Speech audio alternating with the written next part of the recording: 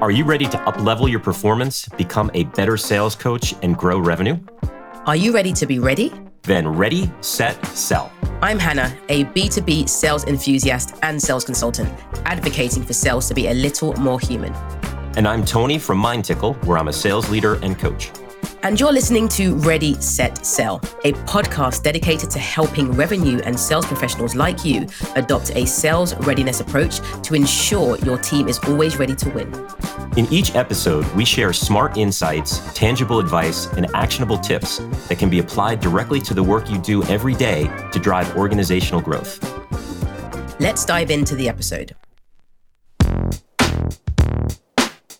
When it comes to finding success in any industry, pursuit, or discipline, perspective is everything. And as today's guest reminds us, having the capacity to understand multiple perspectives at once can be an invaluable skill in today's market.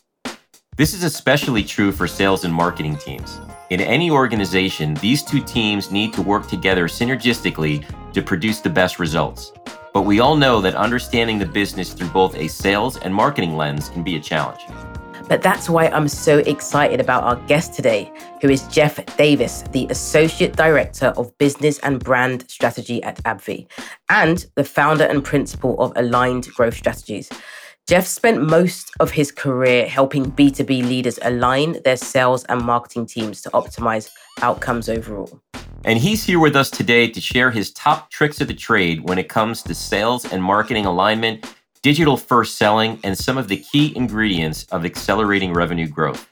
You're sure to walk away from this episode feeling more motivated than ever, inspired, and knowledgeable more than ever before. Enjoy the episode.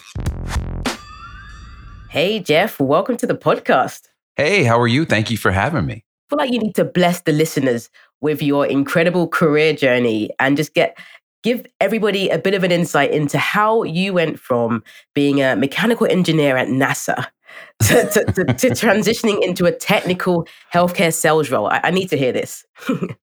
As you said, Hannah, I started my educational career at Purdue as a mechanical engineer, right? Always loved math and science.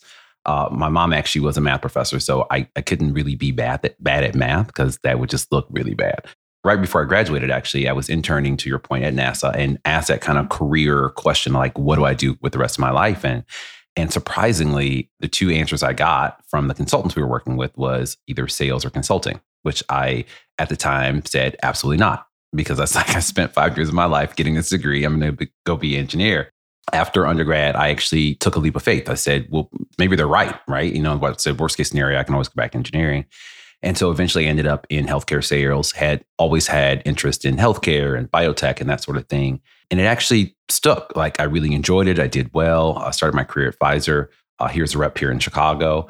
And I believe that a lot of my engineering kind of process that I learned in school actually helped me be a successful salesperson. So it all kind of came together. Well, it's funny, when I looked into your background, I got a little intimidated right away because you're the first NASA engineer I think I've ever spoken to in person. So appreciate you joining here, of course. You know, when you think about the world of B2B sales, you know, what interests you the most about it, and, you know, in particular about increasing revenue growth?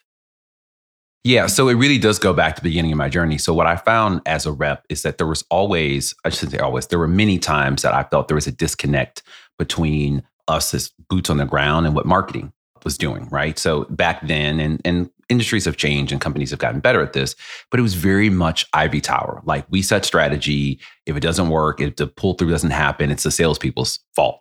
And as a marketer, right, and we'll get to that in a second, like I have some viewpoints on once I came in-house, I was like, oh, this is interesting. But like we would be frustrated because we would be asking for things and like we were like, no, we really need this to have these conversations. And obviously, if you're a seasoned salesperson, you usually can try to figure it out or you just, you know, make it on your own or whatnot. But that's not sustainable. At that time, that's what motivated me actually to go back to business school because I didn't have the language or the visibility to articulate what I was feeling. I knew something was off. I knew there was a disconnect. But at that vantage point, I'm only boots on the ground. I don't see all the things that are happening, you know, behind the scenes. And so once I went back to business school, I transformed myself into a marketer, as I say. And then I joined the brand team as a brand lead. And, you know, and I talk about this on my LinkedIn. I'm a, you know, marketer with the soul of a salesperson, right? Like I will always be at my core like a salesperson, no matter where I go and what I do. And I've been a marketer for years. But I got in selfishly to advocate for salespeople. I was going to go to the corporate office and tell them what reps needed and all that sort of thing. And when I got there and I'm working with super smart people, I just realized they just didn't have the vantage point of being a seller.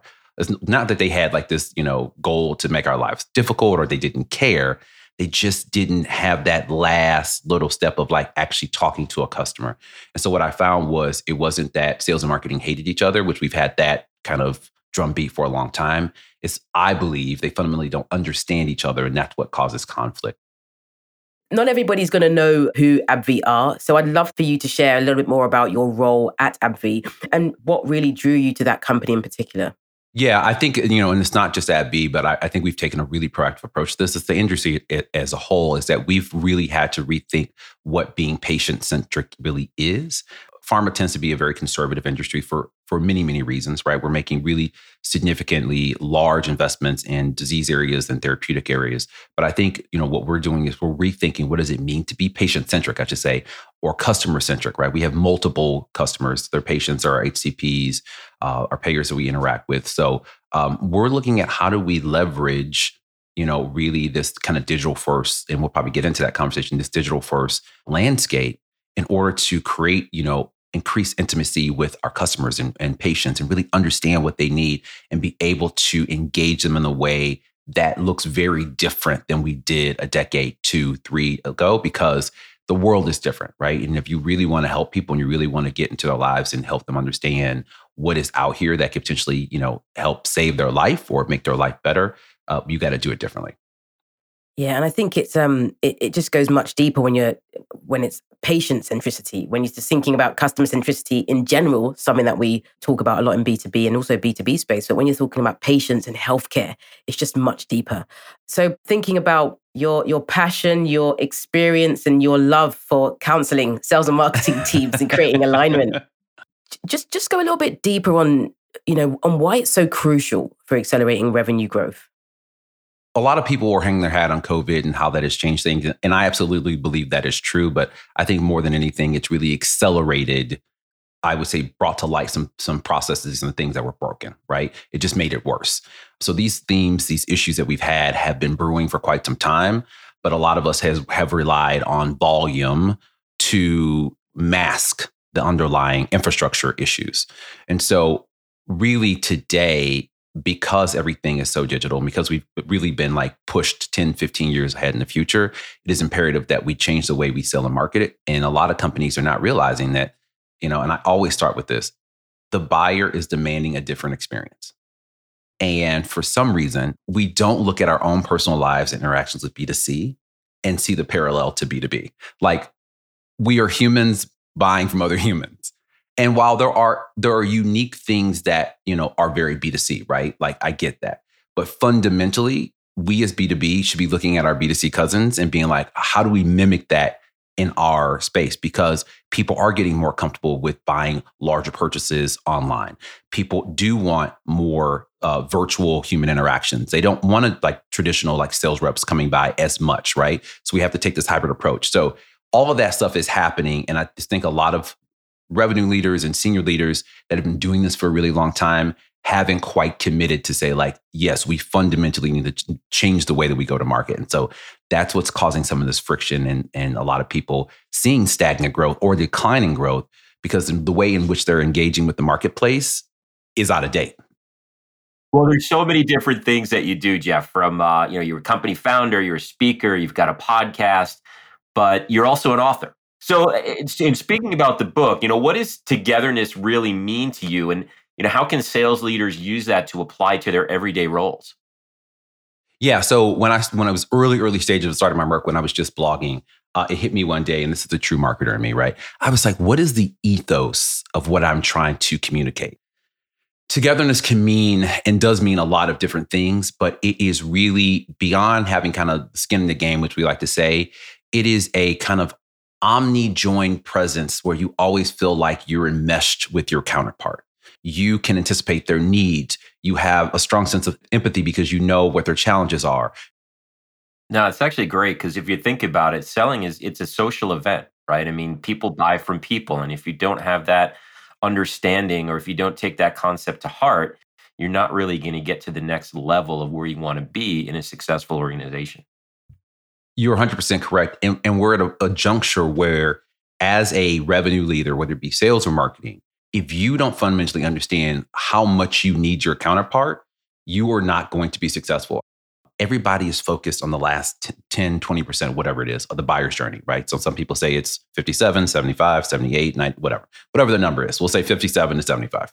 So if we're all focused on that last 10, 15, 20%, we are just bombarding targets with the same stuff. And I said, there's this open green pasture over here where they're actually researching, they're forming their ideas, they're clarifying what their challenges are, and no one's there. But you know who stereotypically is already there? Marketing. So as a sales leader, your job is to get your people into the right conversations with the right type of accounts, right? That's fundamentally your remit. So if you don't understand what marketing is putting out into the marketplace, and you don't understand the messages and the story they're telling, you are not doing your job as a sales leader. One thing you mentioned was that customers, patients, they're demanding a different experience. And if I think about some of the conversations I have, I don't even think they all know what that looks like. It just needs to be different. It needs to be more accommodating to their needs. Now, just based on the fact that we are more virtual now, how would you start to define in your own words, like what digital first selling is and why it's important today? I look at it as using all of our digital tools, resources, et cetera, content to identify, target, and really seamlessly engage today's buyer, right? So it's, to your point, we're very much more enmeshed in digital. We're always online. So it's just using all these collective tools together to target, to identify, and then to engage with our buyers. Because the front end of this buying experience has become more virtual, more digital. People are starting their buyer's journey with search. I think it's Forrester that estimated, I forgot the number, it was like 80+%, or actually 90% of B2B buyers are starting their journey with digital search. 90% is a lot. So think about that. If 90% of the people are starting there, and this is just B2B, this is not across B2B and B2C, right? This is specifically B2B. 90% of people starting their journey digitally, and you are not there, you're not even making the short list of companies they're considering. So Hannah, I talk to a lot of different salespeople, and they're always trying to find, what is the niche, or what's the market that I should be selling into, or how should I do these sort of things? So how did you find your niche in what you're doing? That's a really good question, actually. And I think about this a lot because at the start of my career, I was, and you might have experienced this as well, there was a lot of structure. Like you had like one career path as a salesperson. It's like you do some inbound stuff and you're kind of in the trenches, and then maybe you have a little target, and then you're just on the road. That's it. That's all you do. And then maybe you're a leader. And I think a lot of that's changed. But I was following this path that was dictated by the industry for probably half of my career. I started to get a bit itchy. I was like, I don't know, something's missing here. I don't know what I should be doing, but I don't know if I like this. I started to transition more into mentoring and onboarding people and coaching and team leadership and leading a few teams. And I was like, I like this. Like this is what I enjoy. I kind of carved out that helping and enabling other people to be incredible sales individuals is really where my niche is. But it took me doing everything. And I'm a massive doer. I'm like, there's an idea. Someone says, try this. I just do it. I'll just do it and figure it out. So yeah, I had to do a lot of stuff and fail at some things to realize that actually this is my sweet spot. Yeah, that's brilliant. See, when I graduated from college, I knew right away that I wanted to host a Ready, Set, Sell podcast someday. Even though this is well before podcasts were ever a thing. But no, I personally, I fell into sales. It wasn't anything that I thought was going to be, my future career path. But, I started doing it as a way really just to get cocktails and beer money at the time. But, I found out that I was empathetic and I was good at it, and I was listening to what people wanted. I tried a couple things that really didn't work, and eventually I found a niche that worked well for me. I was able to apply the things that I did well with my work ethic directly to it.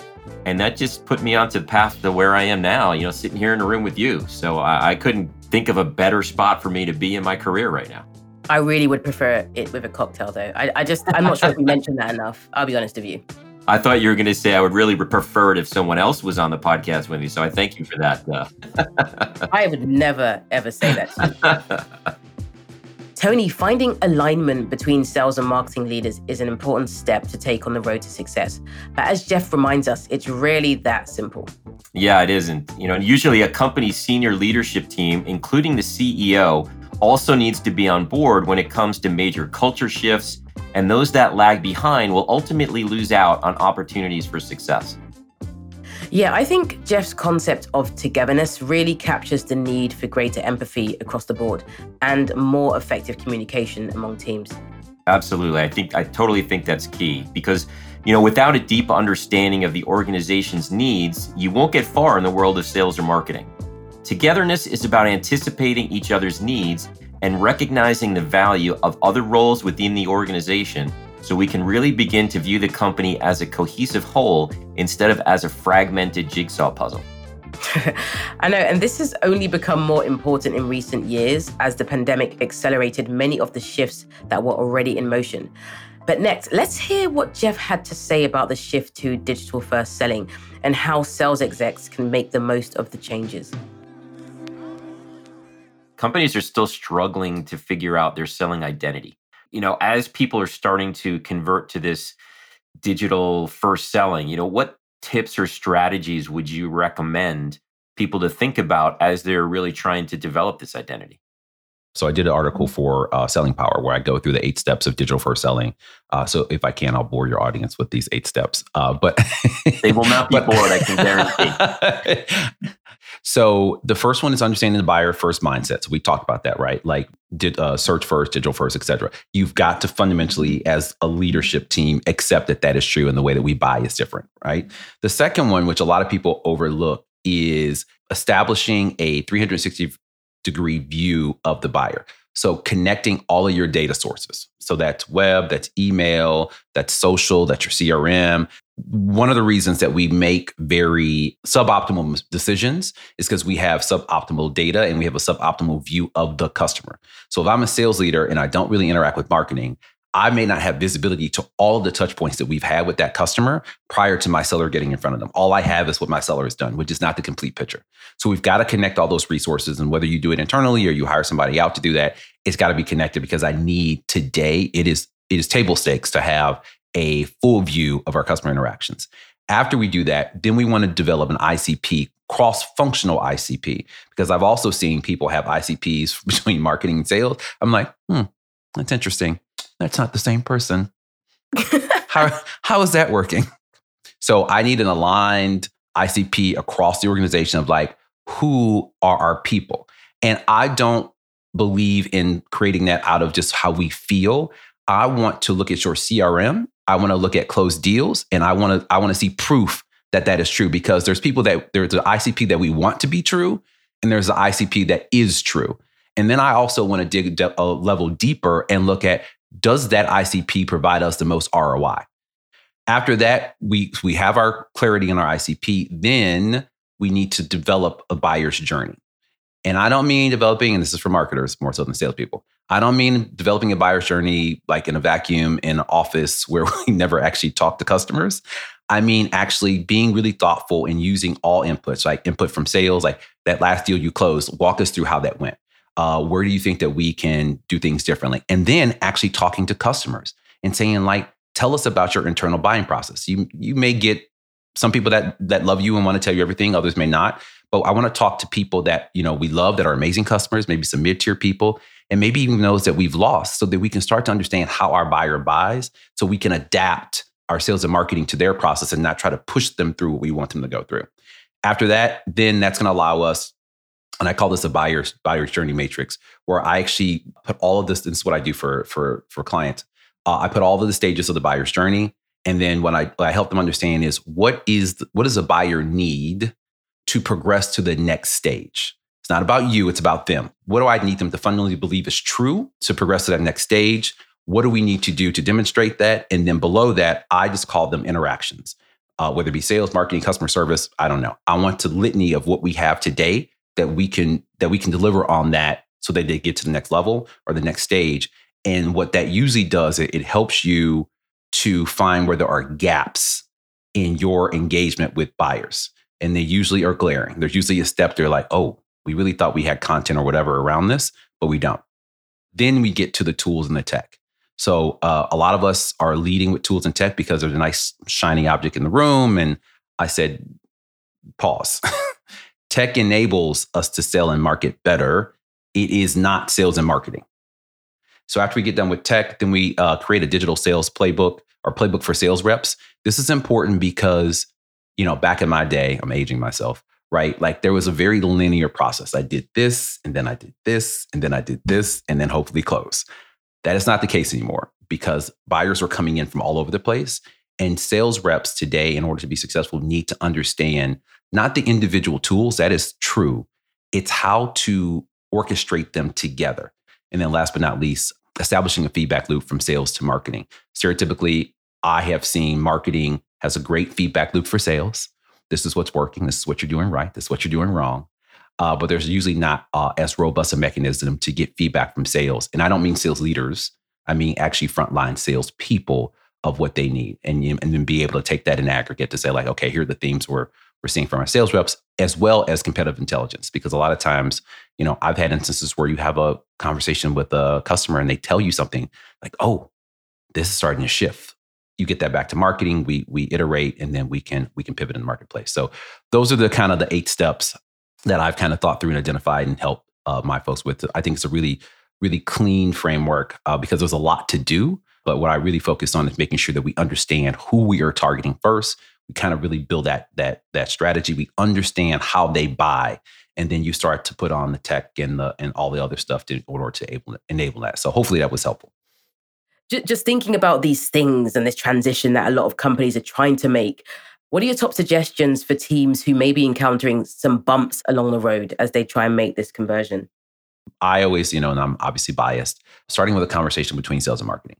Where can we work together better? How can we partner with each other? What do you do? What are your challenges? I think starting there and understanding what your counterpart does and how what their work affects you is a great way to start. It increases empathy, and it also helps you identify ways that you can work together better. And it may not in the beginning be, digital first, 100%, right? It may be, to your point, maybe it's just reconciling our ICPs to make sure that you're at least targeting the right people that my sales rep needs to get in front of. It could be, establishing a feedback loop between sales and marketing so that they know how they can pivot. It could be getting feedback from sales on the content. Is this content resonating? There are many marketing teams that create and develop content in a silo. Like they just don't get any real feedback. So I think that's where you start. I think you also start with, just starting to try to think about your digital presence as an organization beyond your brand.com, right? Majority of the people are not coming to your brand.com as their first step. So, and this is more for marketing than sales, but I think sales should be involved. Looking at your SEO strategy, looking at, what's your perception in the marketplace and other kind of third-party sites. So, obviously for SaaS software, G2 is a great place to start, right? Like a lot of people will go, they'll start with search. They may go to G2 to learn about the class of products that you sit in, and then they'll learn more about you. But if you're not in that kind of initial consideration, it's going to be hard for you to make the short list. So I think those are some things you can start. You don't have to do the fundamental, we're going to buy all this new tech and then we're going to just hold digital disruption. That would be nice, right? But the reality things for companies that are just starting this journey is not realistic. So it's about starting to work together better, really thinking through what is your digital footprint, and starting to elevate those, eventually starting to connect all those things and really map those to the buyer's journey. I think those are ways to start this process. Looking at the big picture, what motivates you day to day? What's the overarching goal that sort of drives you and gets you out to bed on those rainy, cloudy days that I see in England every day? Yeah. Well, in Chicago, it's about the same right now. So we're probably experiencing the same weather. At the end of the day, it's frustration. And I know that probably doesn't sound like the answer that most people give. But, I still remember as a sales rep in the car, on the road, being frustrated. And it is still motivates me today. I think what has evolved is that I now feel like I have a commitment and a duty to help other sales and marketing leaders do it differently and do it better. I fundamentally believe and it's happening more and more now, but like back in the day, making a transition from sales to marketing was like, it was parting the seas. Like they're like, you're a sales rep and you want to be in marketing? Well, that doesn't work. But now that I've made that transition and I've seen kind of the inside of both, it just really goes back to marriage counselor. I'm like, if you understood the power of like when you guys get each other and you work together, like you can't create these kind of results on your own. Like you just can't. Like you cannot work in a vacuum, in a silo, and outdo a company, even if they're smaller, that really is lockstep. So I would say frustration motivates me. Well, it's funny. You think, frustration is certainly one that I think a lot of salespeople, experience. I think another one is distraction, especially over the last couple of years.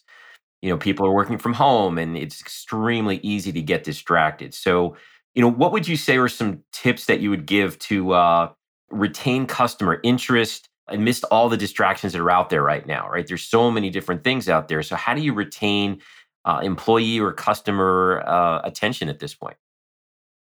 Consistency always wins. I have seen over the years so many people, start campaigns and then, you don't hear from them again. You can put out okay content, but if you put out that content on a consistent basis and customers start to see you as a good source of information, you're educating them on a consistent basis, and they know they can trust that you're going to be there, you will win over somebody that does an amazing splashy campaign and then goes away. If we think about there's things that these myths and these really weird misconceptions that do exist in B2B sales, what are some of the main ones that you've heard or see in the sales industry that you wish you could put to rest for good? I would say that B2B sales is easy. Like anybody off the street can do it. What you're starting to see is B2B sales, specifically tech, has become extremely complex. And so, my buddy over at NIU, Dr. Peterson, like he's an example of, these curriculums starting to pop up that is just focused on professional selling, which did not exist a decade ago. I would say another one that I used to think was true is that you have to be an extrovert to be good at selling. At the end of the day, selling is really about educating your customers, providing value. And in some instances, depending on who you're calling on, it can actually be, if you're super extroverted, it can actually be a detriment. The other one, that always be closing. Did you close it? Did you close your deal? Just close. No. Especially in B2B, longer sales cycle, people need to understand you. And so I would say we shift that mindset to, are we getting them closer to closing? I'm trying to make sure I'm articulating that correctly, but really is, are we providing value? Are we building trust? Those things and those metrics matter more than did I close the sale, because that no one's buying that anymore. It just doesn't work. Jeff, this has been just amazing. Probably one of the best podcasts we've done, but you're not done yet. So we're going to hit you with some rapid fire questions, right? Just first thing that comes to mind, just throw some answers out there, and I'll let Hannah kick it off. All right. So what is your sales philosophy in just 3 words? Always provide value. And what would you say has been the best piece of advice you've been given in your career so far? Shut up and listen. I've heard that so many times, but it wasn't around sales, but it's okay. What is your top productivity hack? Focus on the things that provide the highest ROI. What's your top prediction for the sales industry this year? I would say one around sales tech. We'll see a lot more consolidation of tools. So like these kind of unified platforms. I think that's probably one that's top of mind. And if you can share just one piece of advice to all sales professionals, what would it be? Strive to become a trusted advisor in your industry. And, there's a lot of people have a feeling about that. What I mean is that really know your industry and be able to provide value outside of your product. That, I think, will make you successful, and your target customers will view you as a partner more so than a sales rep. Where do you go to get your industry news? I'm back in pharma now, so Fierce Pharma is one that I use. I'm, of course, always on LinkedIn.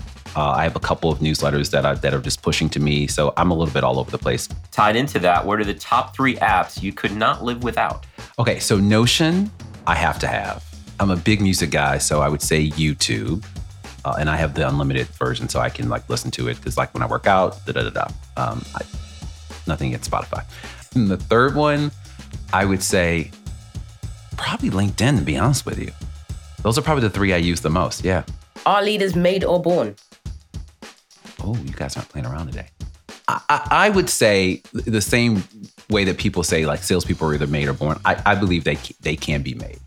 I think that if anybody is coachable enough and open enough to self-improvement, you can transform yourself into whatever you want to be. And last but not least, what books inspired you the most in your career? So this can sound really crazy. What's the book by Dr. Seuss? All the Places You'll Go. I got this book as a graduation present from a teacher of mine, and you would not imagine the emotional connection I had to that when I actually read it as a high school student. It was like, and I like read it as a kid, right? But when I really read it as like going off to college and starting my journey in life, like it just resonated in a very much a different way, which was to this day, to be honest with you, is surprising. And even like if I go back and revisit it, because it's a gift that really means a lot to me, as I get older, it just means something very different. So that probably is not the answer you're looking for, but I don't want this to end. I want part 2. When are we getting part 2 on this? I'm learning so whenever much. you want part 2 is when it will happen. I mean, how many podcasts have NASA engineers, Dr. Seuss, all built into one? I mean, you can't beat that. This is Jeff. Thank you so much. This has been an amazing experience for us. We do hope to have you back, but thank you again, and all the best to you. And go get his book right away. Yeah, definitely. Absolutely. Tony and Hannah, thank you so much. CreateTogethernessBook.com. And I encourage people to reach out to me on LinkedIn. I love having these conversations, and let's make it happen. Sales and marketing alignment all the way.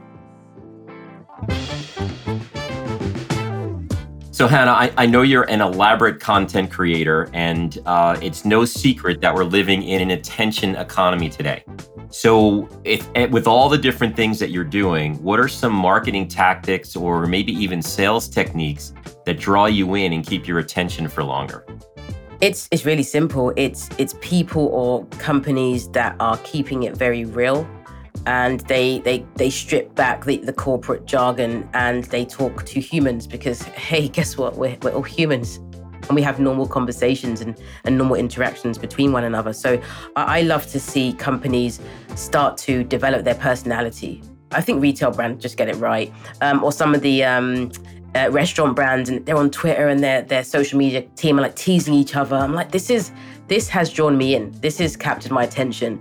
And if I think in the sales context, LinkedIn's my playground. I love it. I interact and engage and create a lot of content for LinkedIn. But I love when I come across people who are sharing content around things that it's like, this is a new perspective. This is a new way of thinking about a problem that we're all trying to solve, and we're all trying to kind of brainstorm, rather than the attention grabbing headlines. So yeah, I'm just like, keep it real and share some new perspectives.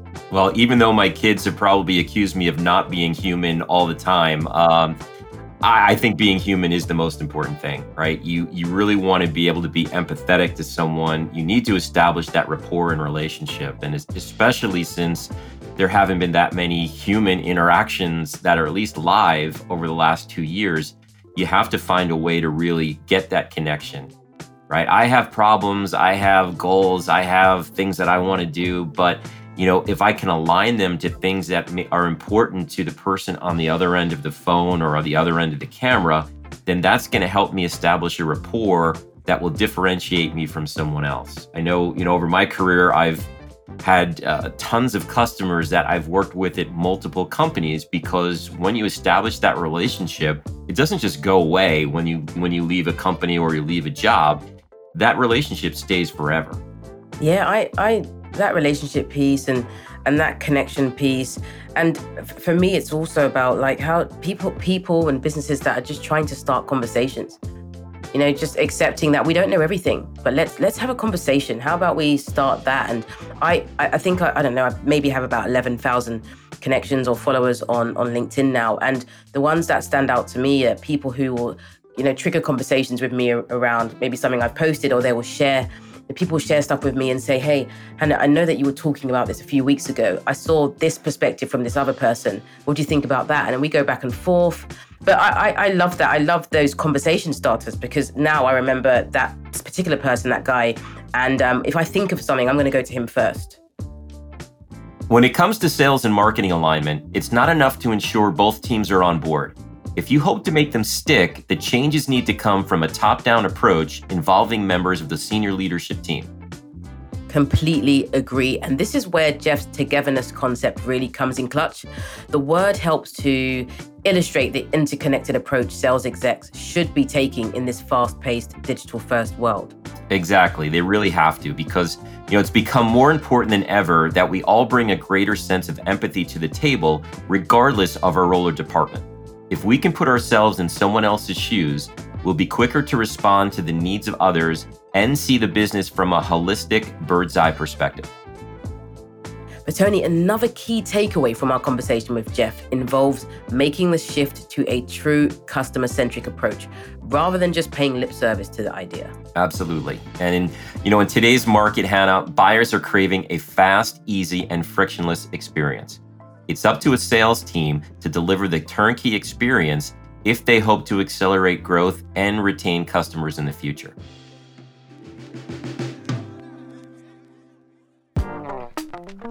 Thank you for listening to this episode of Ready, Set, Sell. We hope you took away some valuable lessons and insights that inspire you to reevaluate your approach to sales readiness. Don't forget to subscribe, rate, and review the show when you get a minute. And stay tuned for the next episode of Ready, Set, Sell.